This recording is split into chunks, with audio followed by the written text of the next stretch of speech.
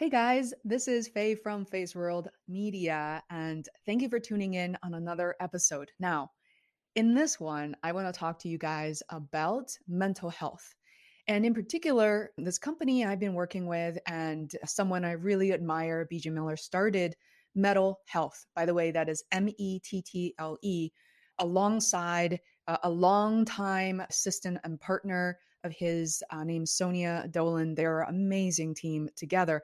And there is a group of clinicians, palliative care doctors, social workers working alongside. And I must say that after I actually worked with them a little bit, but not recently, what I have learned is the fact that when you work with such quality professionals, the transformation is just monumental at a personal level.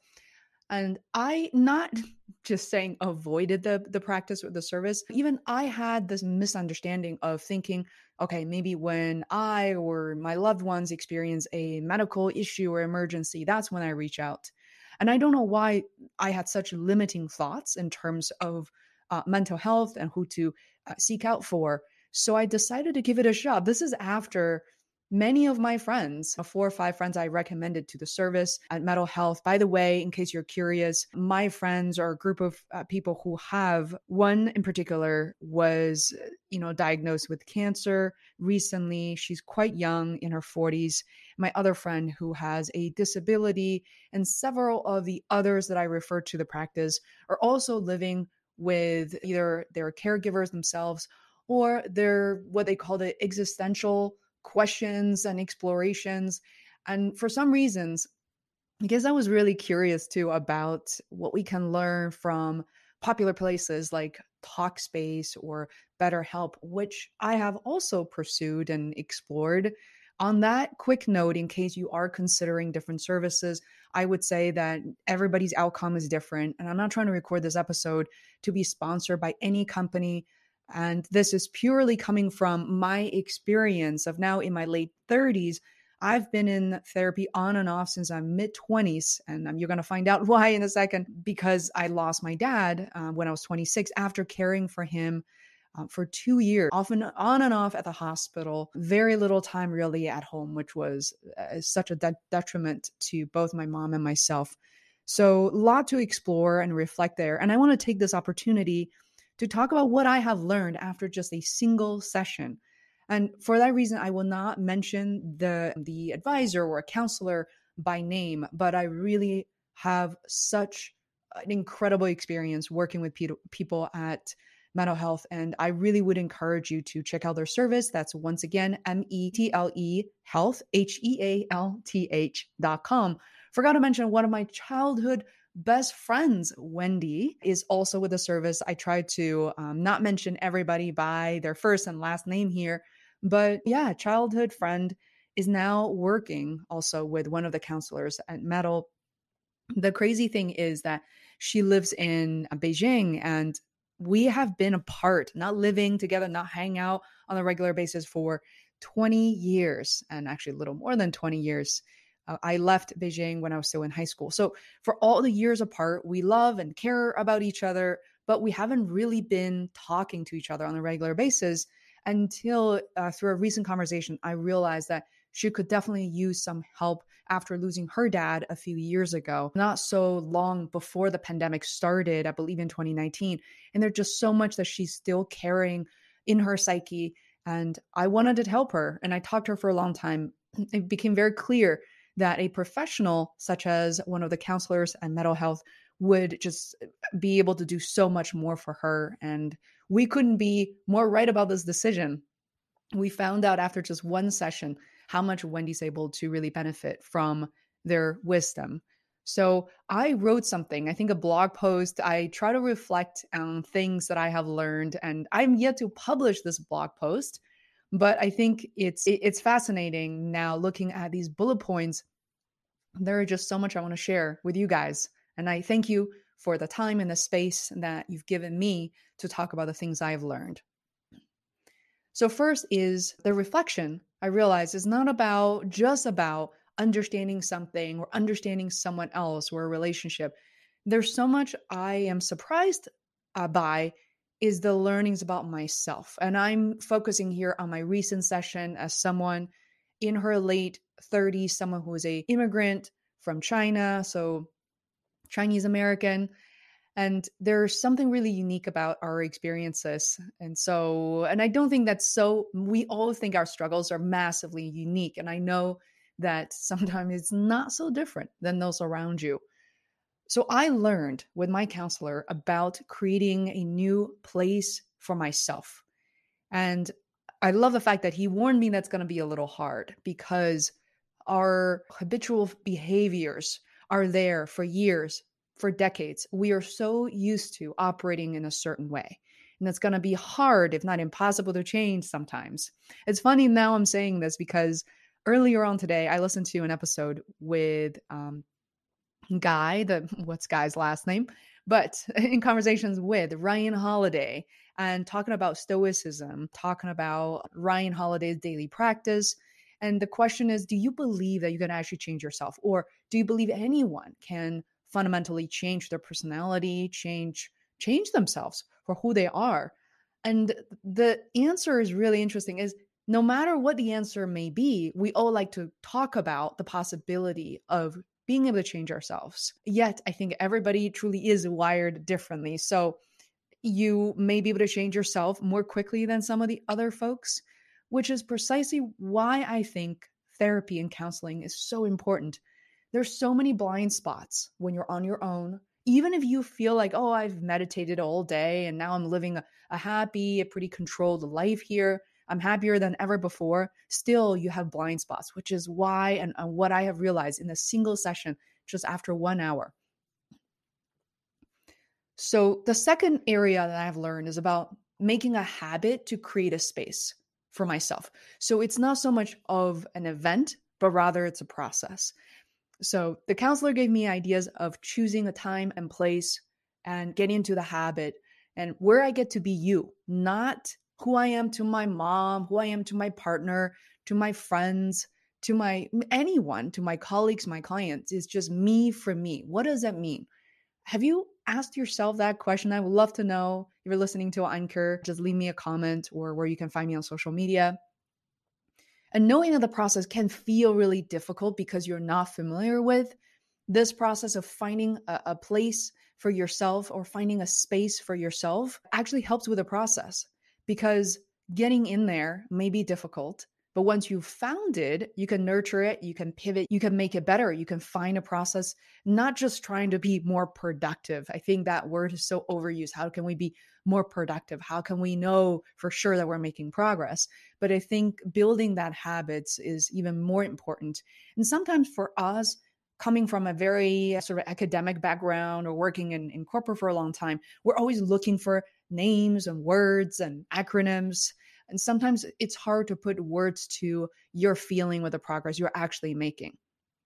So another area that I have learned growing up in a household where there's a lot of screaming, a lot of fighting constantly when I was living with my grandparents, that experience is deep into the not just my energy, but how I carry myself, how I live my everyday. I am pretty well aware these days that in my childhood, teens, 20s, that I have been a people pleaser. I didn't want to be, but it was just very innate to me that for a long time, I had to look at my grandparents and have to figure out what, if they're having a good day, if they are, I might be okay. If they're not, for whatever reason, often I didn't realize it had nothing to do with me, that I was expecting a rough day. So I was super sensitive, kind of in tune with other people's feelings and emotions. And I often neglected my own. So letting the process be is another really important lesson that I've learned. Recently, I've kind of opened up this conversation about living with my grandparents, for instance, some of the struggles I've had earlier on as an immigrant. And my mom became very emotional. And so she tried to hide it for a while. And then a couple of days later, I found that she was kind of crying and she was getting really emotional. As you can imagine, I was kind of over that where my mind may have gone on to something else. Having or watching her cry, it was really heartbreaking to me. And of course, what do we do as human beings? We're trying to be there for them, trying to fix it, trying to stop it, trying to fix it, trying to make it better. And then I've realized it's actually part of the process. And I shouldn't stop her, Shouldn't even stop her short, right? Your timeline isn't your mom's or somebody else's timeline. That sometimes they need to be able to feel and to connect. And that was so profound, even though it seemed so trivial. And we also talked about the relationship now I have with my body. And I mentioned this thing to my counselor about appreciating myself. Finally, in my late 30s, I tried something recently during the pandemic, which is as I'm brushing my hair, I'm thanking my hair. As I'm brushing my teeth, I'm thanking my teeth. It becomes part of the process. Try that tonight, please, guys. Give it a shot. You don't have to scream out loud. You don't have to teach your partner, your kids to do the same. Just try to do it on your own. The reason I think that's so important is that we are ourselves' worst enemy. We judge ourselves without even thinking. So whether it is another pimple on your face, whether it's that you feel bloated, but sometimes I just immediately go to, what did I eat? What did I eat that? Why couldn't I eat something else? Why is my body this way? I'm doing something wrong. So definitely prevent yourself from constantly judging, deciding when and if you should love yourself, and just give yourself that unconditional love. And taking a moment to actually say it, to actually feel it, was so important. Now, obviously, that's only the beginning of my practice. Meditation is another great route and pathway into connecting with yourself. I would highly recommend that you consider this app that's completely free called Insight Timer, available on iOS and also Android. Funny that I'm talking about this because in a couple of days on Saturday, I believe April 2nd, also April 9th, I will be hosting and moderating a session for Sarah Blunden. And she's from British Columbia and is very amazing meditation teacher.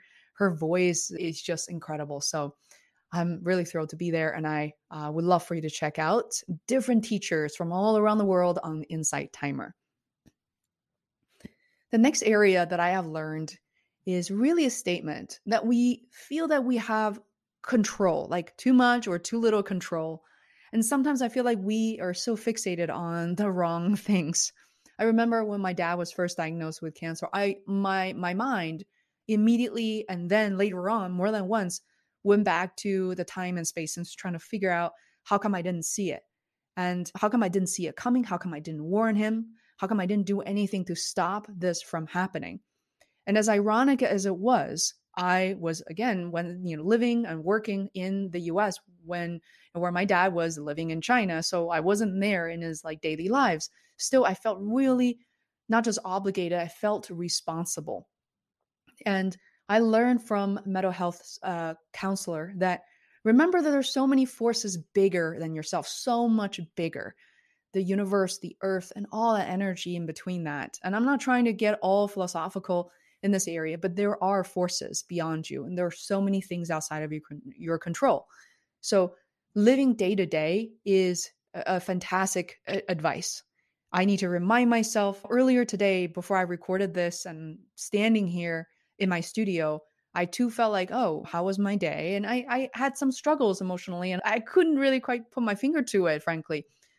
But I think something else I want to remind you of as a wonderful side effect of mental health as counseling therapy is that you become much more in touch with yourself because you've taken that time to meet, to speak with a person. You chose to do that instead of doing something else.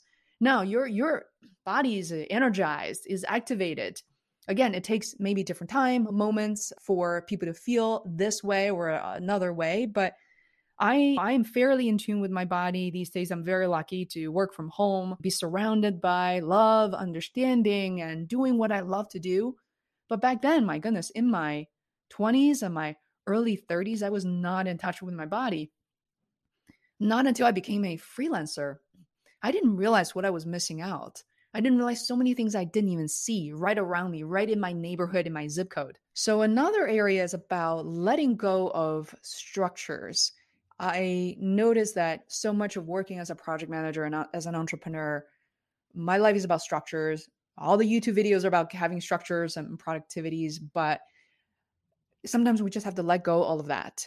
And even if it's temporary, and having that be what I consider as a mini vacation, right? A lot of people overplan their vacations. I think we've all been there, but sometimes when you let yourself go, walk off the map and go to places that you're unfamiliar with, you learn so much more because you're actually paying attention. So that's a lot said. And really, all what I realized is I had a lot of unpacking to do. I think the word choices by your counselors, your therapists are really groundbreaking to your process, something that you can relate to. That's not too rah rah, right? Like, that's not too rainbows and unicorns is really important. I realized I had a lot more than one thing to unpack from. I'm still grieving my dad. I'm still thinking about and be reminded of my time, 4 years spent with my grandparents that shaped me into who I am today. There's some baggage, there's some negative energy in the psyche that I need to be aware of and overcome. I need to think about all my experiences now as part of aging will change the way your perspectives and your perceptions around the people around you, the things around you, all these events. And how am I able to acknowledge them and be able to access them? My good friends and colleagues, Michael Leckie and Gustavo Serafini, recently talk about the idea of learning to learn.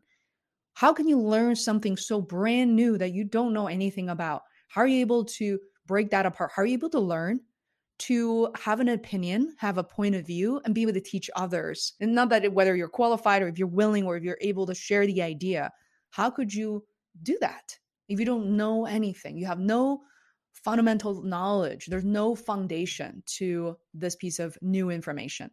I'm so intrigued.